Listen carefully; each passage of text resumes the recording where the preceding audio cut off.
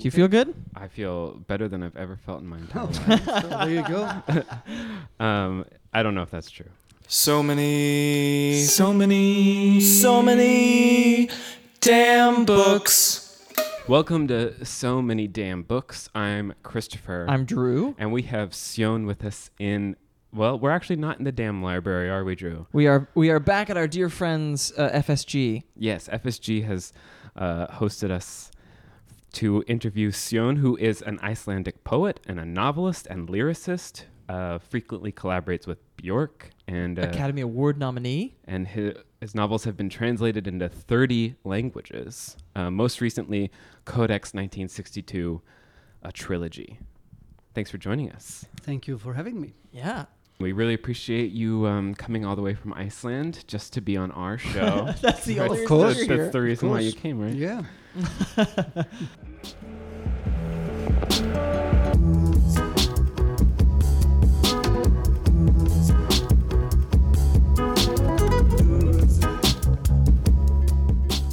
I wanted to make something special for the drink because this is such a bizarre, special book with a lot of different elements to it. There's things. I just wanted to make something that almost tasted like something from a fairy tale. And so I made this drink. It's just juice and sparkling water. It's guava juice, grapefruit juice, red grapefruit juice, Meyer lemon, and lavender simple syrup. And that's mixed with seltzer and some confectioner stars on top. The stars on top are a really nice touch. Thank you. And it tastes wonderfully. Oh, I'm so glad. It's called Starry Water. And so one of the names of the main character, he is becoming an Icelandic citizen, and he's going to change his name. He thinks a starling sounds nice. So Starry Water. Nice. That's my punny name. Anyway, so that's the drink. Let's talk about some books. Let's do the book thing.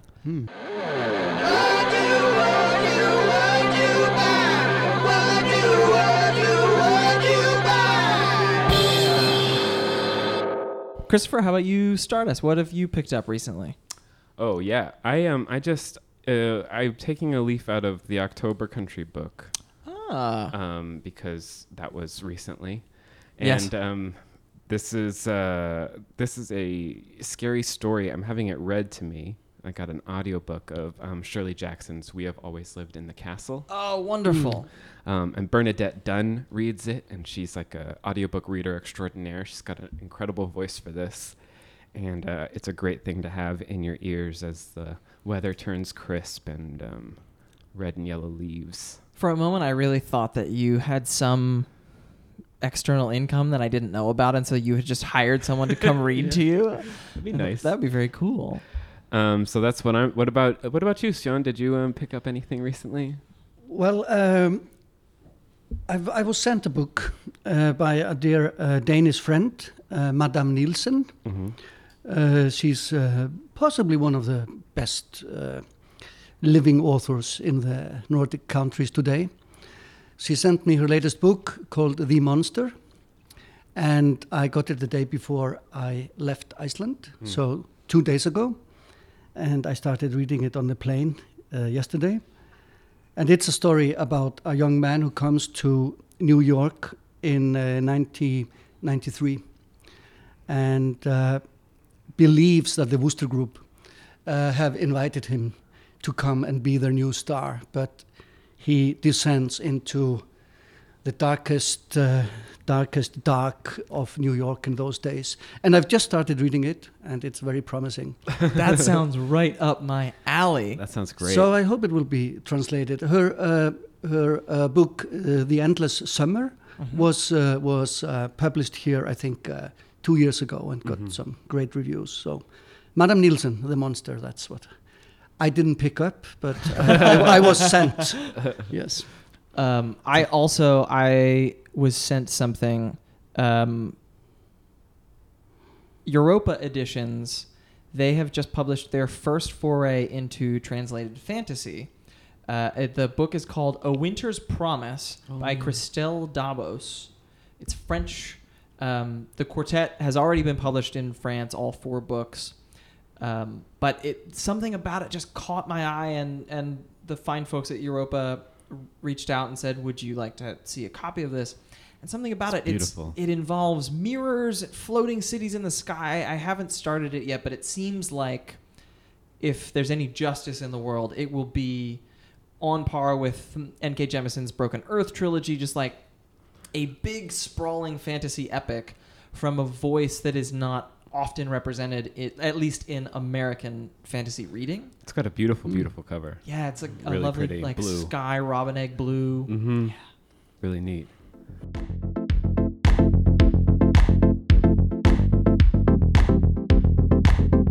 Okay, let's get to the main event. Yeah, let's talk about your novel, Codex 1962, a trilogy. First of all, do you want to tell our listeners what it's about if they haven't encountered it themselves yet? It's a book that is almost impossible to summarize. That's very true. I've been following it with quite an interest lately, in the reviews, because some of the reviewers, they have really a hard time summarizing it, and some of them do quite a good job of it. But you can say that it's a literary work. It's a big story where a character named Josef Löwe is trying to make sense of his life and being, while he is slowly dying of a disease or a syndrome called the Stoneman disease, and he places his origin in the Second World War. He starts by telling us the story of his making, when his father, a Czech Jew who is escaping the Holocaust, is briefly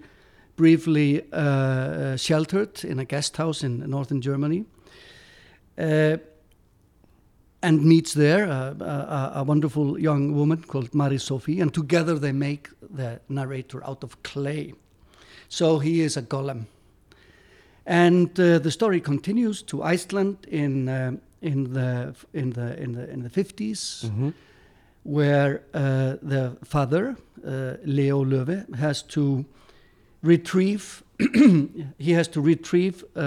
gold from the tooth of a former, or I don't know, can you be a former Nazi? I don't know. An Icelandic Nazi who has actually stolen the dear ring, the dear gold ring that is needed to bring life to the boy of clay.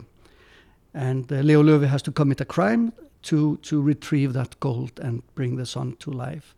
And then the last part of the book is where Josef, the narrator, really gives up on telling his story, Mm-hmm. because it all becomes all too much. And how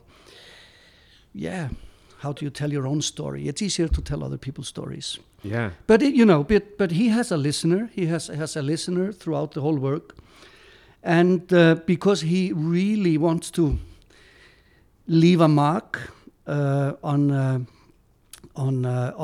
the world, he wants to leave something of himself behind, and in this case, it is the story. And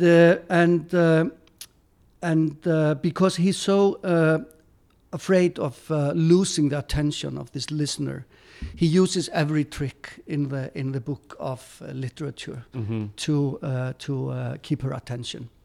Yeah. So he goes from biblical tales to poetry to modernist stream of consciousness to burlesque, whatever Right. is needed to keep the attention at the moment. Mm-hmm. He does it.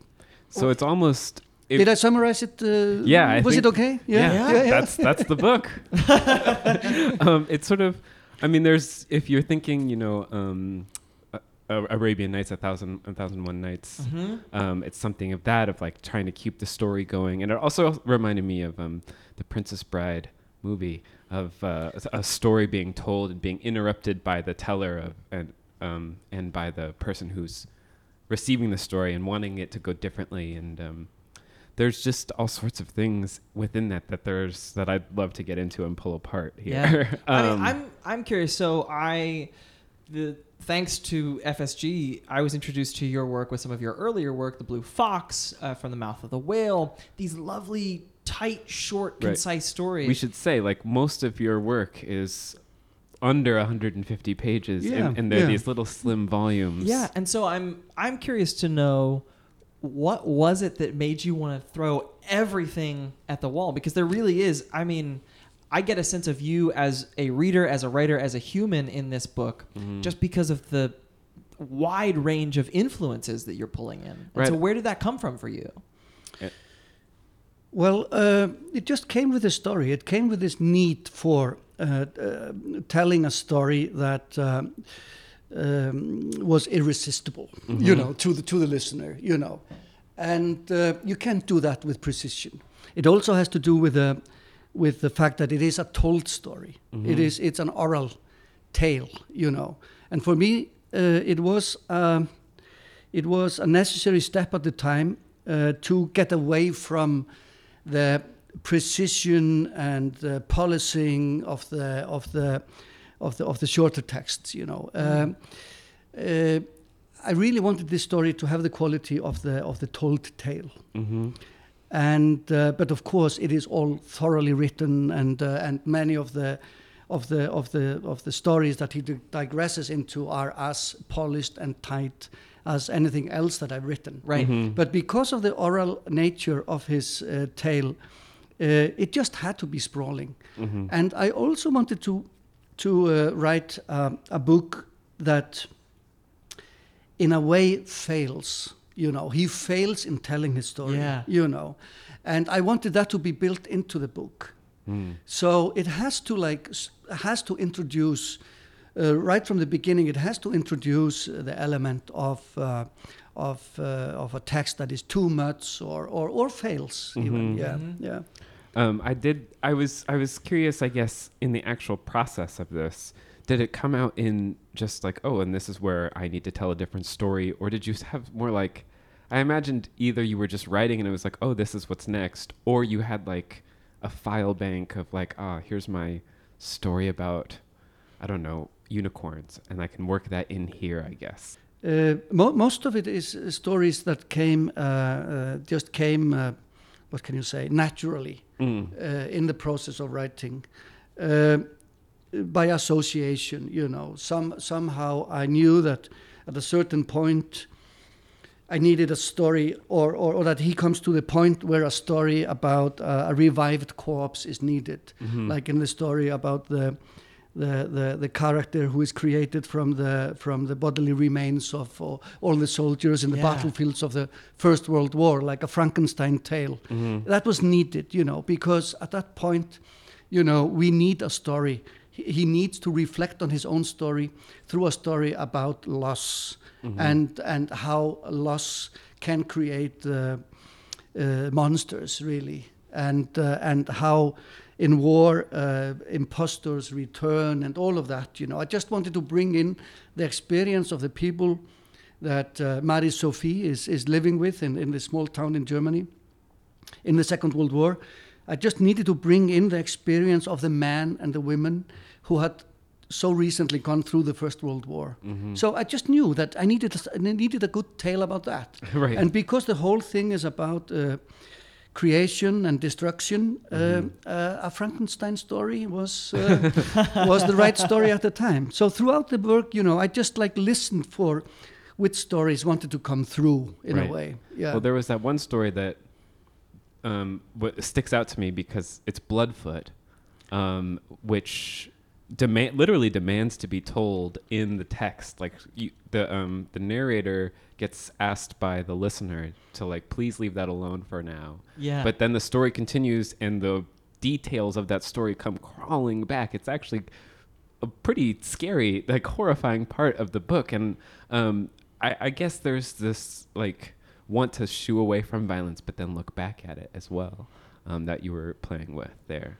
Yeah, absolutely. And it also addresses the fact that some things you cannot talk about directly. Mm-hmm. So whenever the character, Josef Löwe, when he comes to the really hard things, it's easier for him to digress into a story that reflects on the hard things instead of just putting them raw on the table, And I actually think that is the nature of literature. Literature is the mirror. We can look at the world in the mirror, in its mirror image. That's easier than looking straight into the face of the monster, you can say.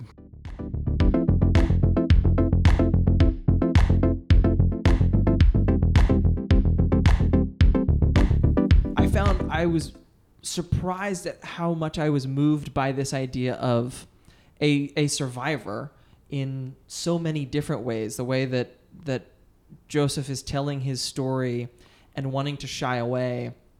And I was thinking about so many people who have encountered that similar difficulty right now of, I have a story that needs to be told, but also I don't want to tell it because it's difficult to tell. Mm-hmm.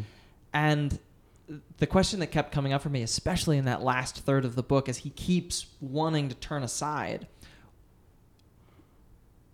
As you were writing it, was it Joseph speaking through you and turning aside each time, or do you know the unvarnished truth of his story, and then you were allowing it to turn aside, or is it still a little bit of a mystery even to you? As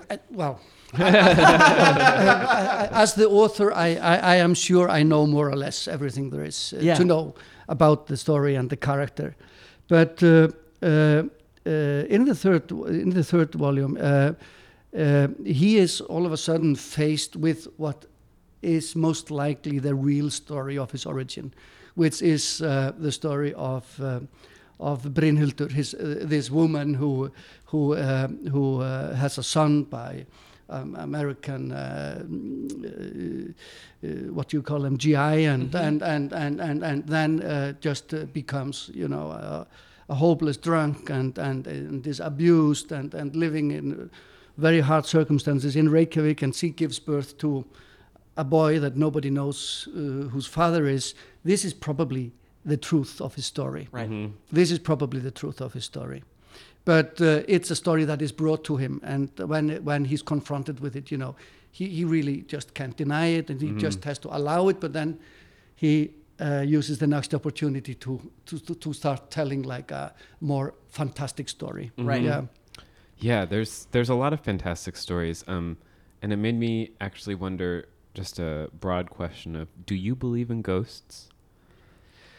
There are so many to explain if you haven't read this. There's so many different types of ghosts. Mm-hmm. There's lots of playing with, like, there's like actual spirit world ghosts, and there's the ghosts of things that that are haunting you, and there's the idea of ghostliness is really explored in many different ways. But it made me wonder. I once had an experience when I was, I think I was maybe like 14 or 15, that I still can't, can't explain rationally. I saw a figure appear and disappear, and so I believe that there is that ghosts are possible. Mm-hmm. Something called ghosts is possible. Yeah. But I come from Iceland, and in Iceland we still haven't got rid of many of the things from the old days, like believe in dreams, and a thing most Icelanders have experienced is, for example, that either there is a knock on the door, or there is the doorbell rings. You go to the door, there's no one there, and maybe like a few minutes later or half an hour later, somebody turns up. And then you know that this person has a strong familiar, and there is a strong belief in this, and I mean, I've experienced this. So there's, you hear a knock on the door, you go out and there's nobody there, you go inside and you know that somebody is coming, coming to your house. Right. And with the dreams, for example, usually if I have a dream about a person that I haven't seen for a long time, and this person is in a bad shape in the dream, or or is like in a strange situation. When I wake up, I think, oh, I wonder what is happening with her now, or wonder if he's going through some hard time now. And the next time I meet like a friend of, a common friend, I might ask and say, have you heard from him or her lately? You know? So we really believe in certain elements, and we take notice of them, and dreams are a strong part of our culture in that way. Yeah. I loved the sequence of following an angel following dreams and just like jumping between them. Yeah. There was a lot of indelible images in that. It's really lovely to read a book that is simultaneously so imaginative and inventive, but also completely fine with saying like some of these things might not be real, and it's up to you to figure out which ones. Yeah, I sort of got the idea of like, I kept thinking it's a maximalist fable in the way that like David Foster Wallace's Infinite Jest is sort of like a maximalist postmodern novel. There's like always something that you're jumping to, and it's really also that like fractal storytelling of there's some things that are true and some things that you're going to have to just take as true. Yes, for example, the chapters where the children of 1962 are gathering after their death, I mean, where is that space? Yeah. I mean, it exists now because it's in the book. Right. So I like to present different levels of reality, and I think that we should respect that there are many ways of experiencing the so-called reality, and we have a wonderful treasure of tales throughout the centuries, where people have actually put those experiences down, or they have been like transcribed, or they've come to us through the ages. And I just, as a rule of thumb, believe those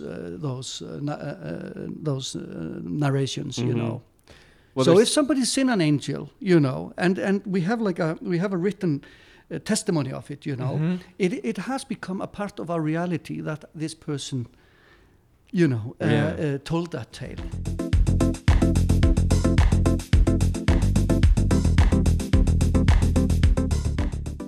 Something that I also was very in touch with or thinking about was just golem literature, because the golem is a fascinating artifact that finds its way into all sorts of books. I was thinking of The Amazing Adventures of Cavalier and Clay by Michael Chabon, which I think was my introduction to what a golem was, where I had to look it up afterwards to see, like, did he make that up?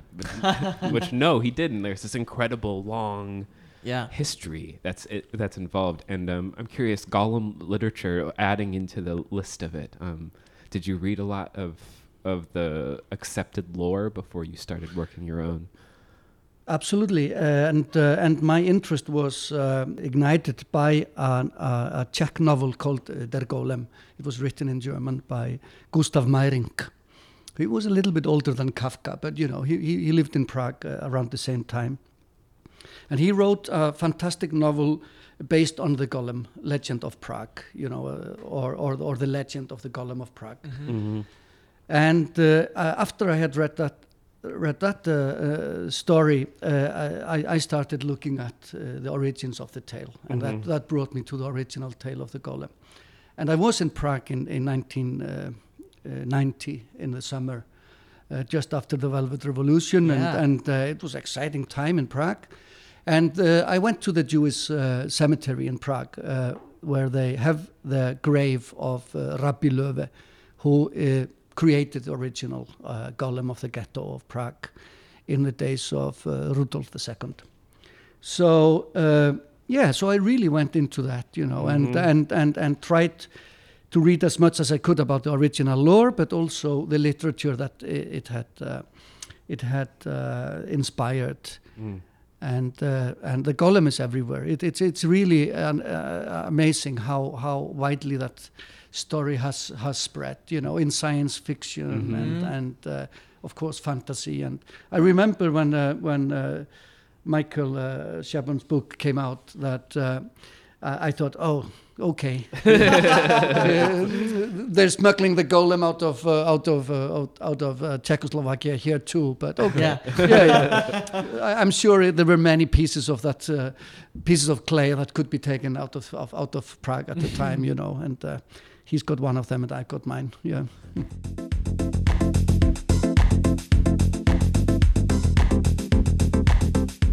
There's so much Icelandic pride in the book. Like Yeah.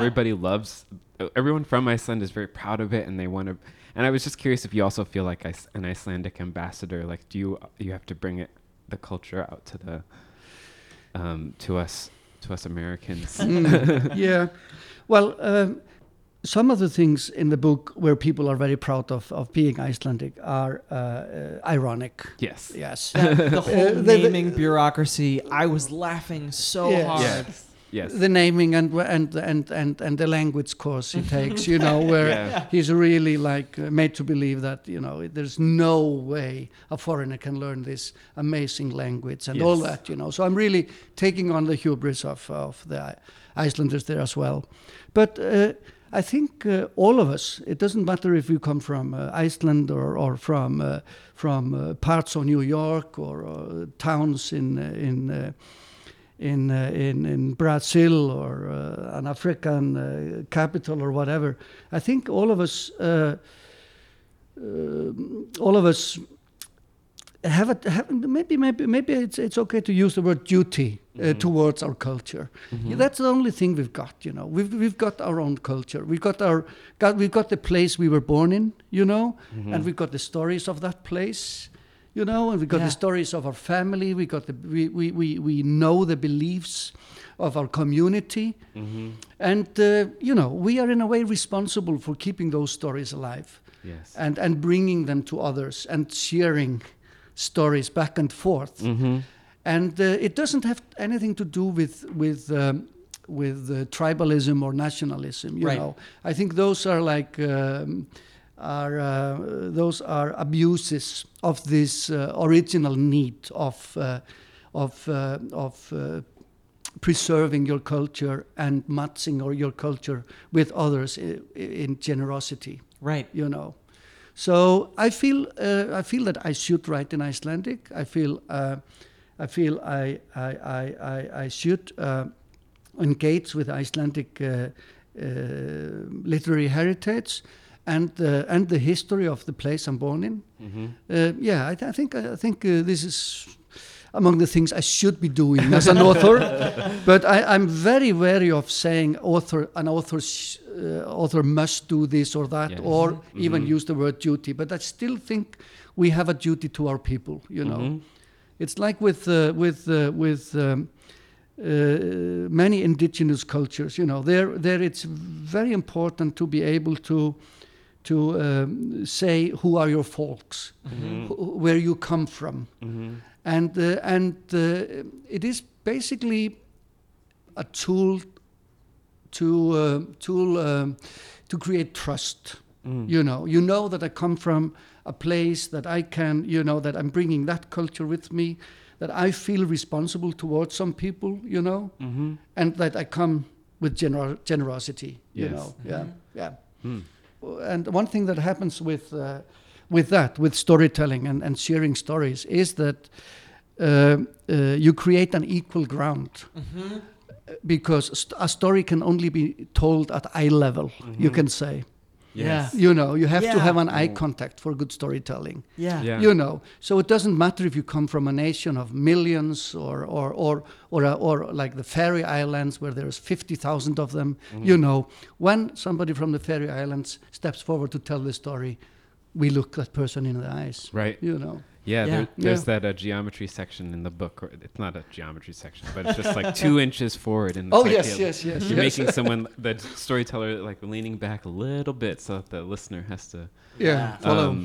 I have to say that that's why it's important to read novels in translation. And Victoria Cribb is an incredible, I think, of course, I guess I don't know. She could be doing a terrible job. I can tell you that she's doing an amazing job. Yeah, you know. My only fear is that that her translations are so much better than the original. You know, that is my only fear, you know, because she's so good, you know. Yeah, I was curious about I tried this. to keep her, like, you know, in check by writing in a more and more difficult style, you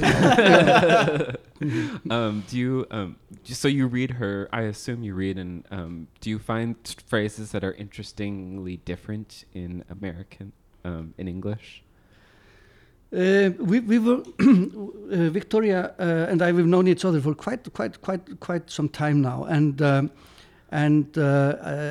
I have a complete trust in her. Mm-hmm. But with her, like all my translators, I'm just there for them, you know. So if she has any questions, she writes to me. But I never read through the text to criticize or review it, you know, when she's doing the translations. You know, I really leave the text to her. Yes. And it's very important, I think, that she has ownership of that text, you know. So, you know, rarely I see things that, you know, that I disagree with, you know. Right. But I would rather keep them like that, you know, and disagreeing with them than correcting it. Yes. or asking her to change it, you know, because it's her text and it's a recreation, Right. you know, of the book. So I just feel like that must be fascinating to read, sort of, because as you speak English very well, you know, to read a language you understand of your own book. That's interesting. and you know, when I sometimes have to read from the books, you know, in English. Mm-hmm. And it really feels like my text. I think she really catches the tone and the rhythm of it. Wow. So I think That's she's great. doing a great job. That's amazing. Yeah. That's so cool.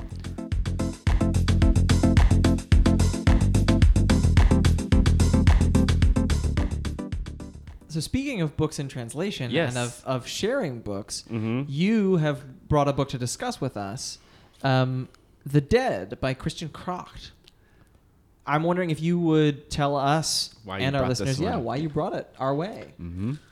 Well, it's short. We appreciate that. Thank you for that. And I thought, you know, okay, they've read all 500 pages of my book, so let's bring a short book to the table. Then. It's a short novel by Christian Kracht, who is an author from Switzerland. Mm-hmm. He's considered by many as one of the best stylists of German, Mm-hmm. the German language today. And I got to know his work a few years ago when I read the novel Imperium, Mm-hmm. which has also been published, I think, in English. Yes. Mhm. And by FSG, actually. I was a little bit wary of bringing a book from FSG to the table, and especially because I see that they've used my quote here in the back. So it's really like pushing it, you know. But anyway, it's a very, very strong, moving, short novel about lives that are destroyed by fascism and National Socialism Mhm. in the years of Nazi Germany, and it tells the story of a filmmaker, a Swiss filmmaker, Emil Nageli, who gets assigned to make a film that brings together the Axis powers.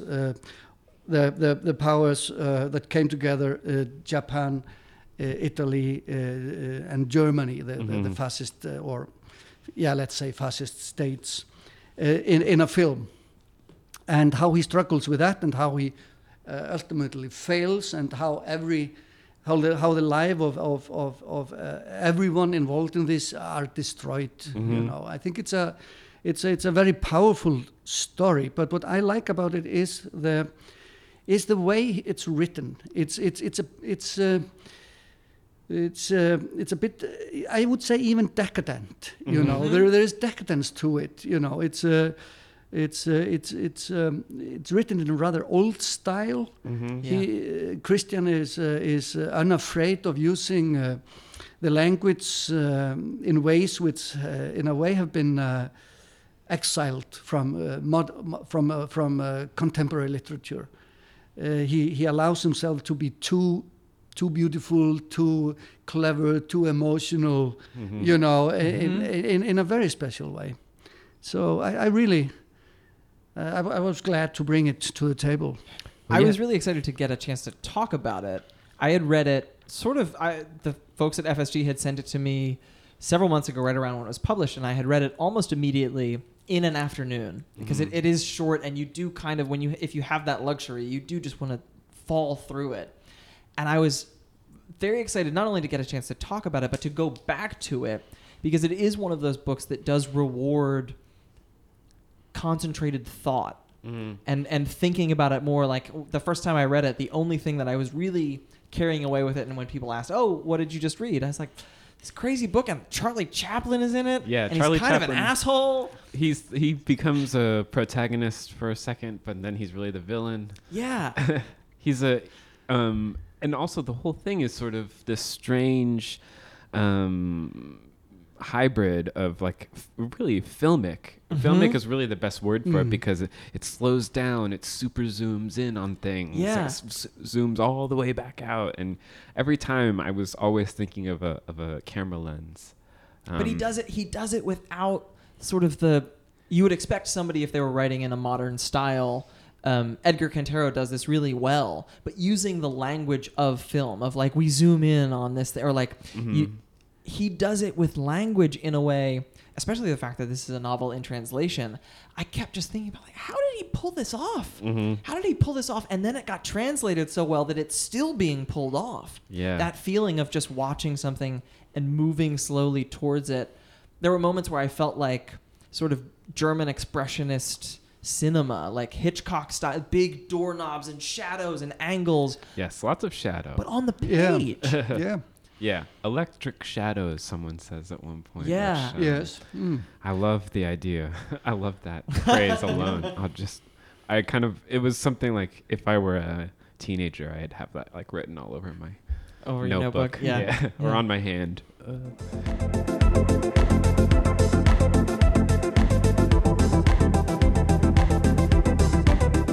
I think it's interesting to use a character that truly exists in other things that it seems like they're amalgamations of true people, but then there's really Charlie Chaplin. What do you think of using real historical figures? Well, I wouldn't do it. I wouldn't do it in the same way that Christian Krach does it. I think there are limits to what you can morally do. But I accept that other people do it. You know, in historical fiction, you bring in all sorts of people, or you even write whole books from the point of view of Elizabeth I or something. Well, I was thinking of Sunnyside by Glenn David Gould, which is an entire novel from that follows Charlie Chaplin. But yes. Yeah. So I think, there is a moral question there. And I think if you do it, you have to somehow acknowledge that you're taking a license with that character. And I think Christian manages to do that, because the way Charlie Chaplin turns out is obviously he brings us with that character into a situation which is obviously fiction. Right. And maybe it's a reflection on the dark side of Chaplin that was always there, but let's not spoil it for people. But it's quite shocking what he does there. Yes. But no, I would never do it in the same way. I sometimes use real people, but I always put them in the background. You know, and I observe them from the outside, and I would rather create a character that is like an amalgam of different people than stay too close to the real person. In my book, you have the head of the genealogical research company, Codex, and in Iceland, everybody reads this character as a real man who is the director of a genealogical research company there.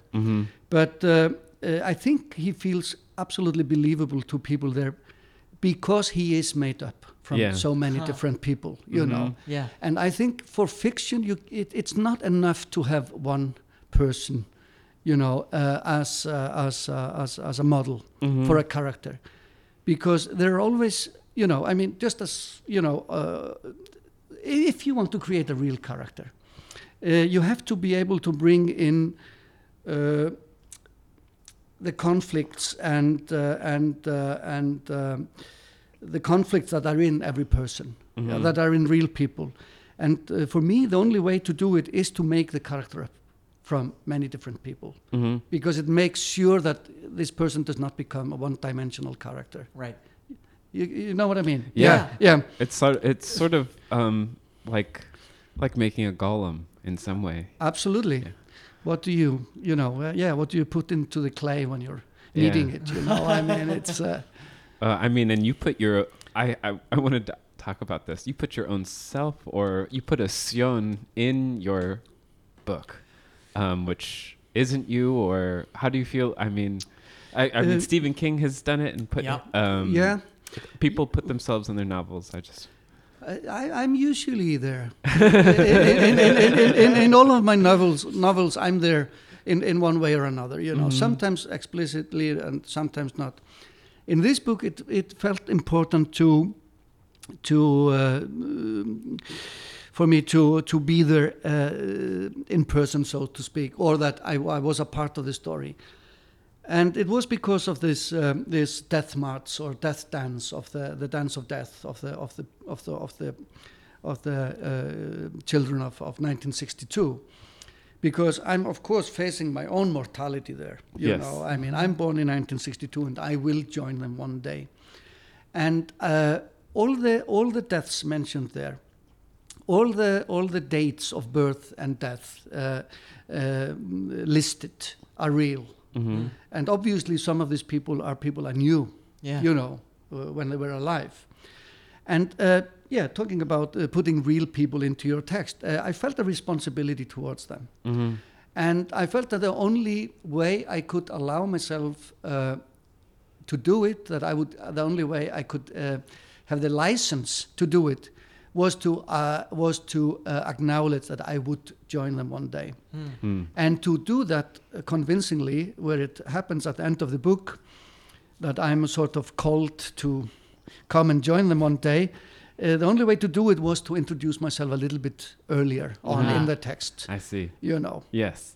Yeah, but because we started talking about real people because of The Dead by Christian Kracht, I think it's a novel that deserves readers and attention, and I think it's an important tale for our days because of the story it's telling about the relationship between artists and power, and how do artists move in an environment saturated with the abuse of power. Yes, and it's always the books we read close to one another, especially when we've just read a book and then we have you tell us to read a book. They always end up in conversation.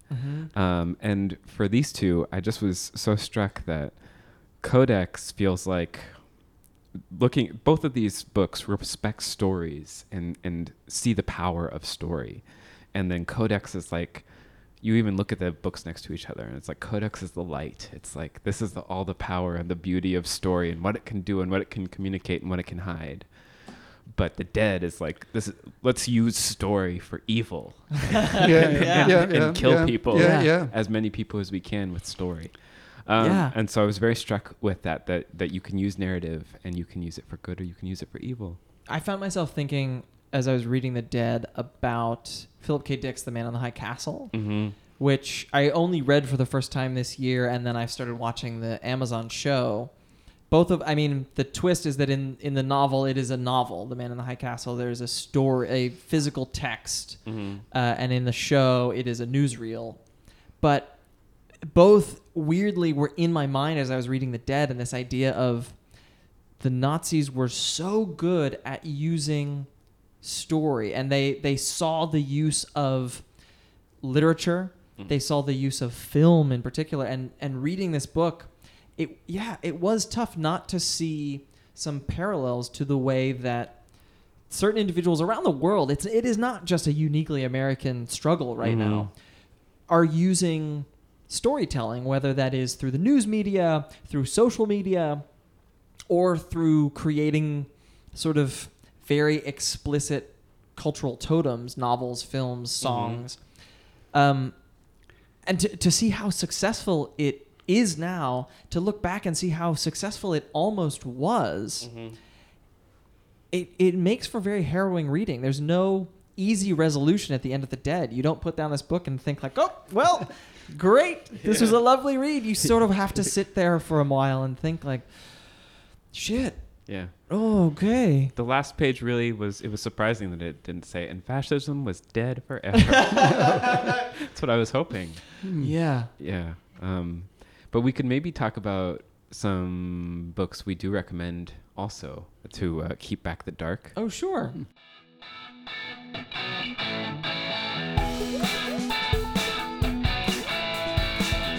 We read some pretty cool books. We recommend you take a look. Yeah. What do you think? Sure. I will recommend 2 short story collections. I love reading short stories whenever I'm reading long maximalist novels when I need a break. It was true with this. We also recently read We That Are Young by Priti Taneja. And that it's another big, long book. And it's just nice every once in a while to go sort of have a palate cleanser. And so there are 2. One is Certain American States, another FSG author, Catherine Lacey's new short story collection. The first story in that is worth the price of admission alone. Everything else, all of the other stories are great, but they are like bonuses. The first story is so good. It is about a couple that is breaking up, and the man is like, you can't write about me. And she's like, why would I ever write about you? But the way that it is told sort of it's just a psychoanalysis of a couple and what it means to be in a relationship with a creative person. And we've had Catherine on the show. I love her novels. It's a great, great collection. The other one, a debut author, the collection is called Friday Black by Nana Kwame Adjei-Barima. And the stories are weird Afrofuturist twists on Black Friday, like Black Friday as a zombie attack. The idea of a theme park that allows white people to come shoot unarmed black men on the street as a sort of catharsis, and that from the point of view of like the young man who that's his day job. It is a strong, sometimes brutal collection, sometimes like messily brutal, but I found myself every time I finished a story, I just kind of had a like, wow moment. So yeah, if you're looking for some short stories, that's some those good two. ones. Sounds amazing. Yeah, Sion? Well, I've just finished a novel called Washington Black. Ooh, yeah. By Esi Eduguen. Yes. A Canadian author of Ghanaian of Ghanaian origin. And it's a fantastic novel about a young boy who is growing up on a plantation in the Caribbean in the 19th century, and who by coincidence is taken in by an eccentric Englishman who is trying to put together or to invent a flying machine. And from there, he goes on his life journey. It's an amazing novel that really recreates the 19th century adventure story, but completely twists all the parameters around and questions the way we have been told those stories before. And it's a fantastic book. One of the best reading experiences I've had in a long while. I must Cool. say. Yeah. That sounds great. I have it on my stack. It has just jumped up to the top of my stack. Christopher? So I'm going to recommend, it's actually, you can only read this on a computer. Okay. It's called 17,776, or What Football Will Look Like in the Future. And it is, it's an interactive reading experience. It's the only one that I've ever experienced that's ever like this before. It's a lot of scrolling and clicking in weird ways. And it's narrated by 3 satellites as they talk about humanity. And, seriously, it is the year 17,776. And all of these football games have sprung up, but all of the rules are different. And so in the future, everyone is immortal.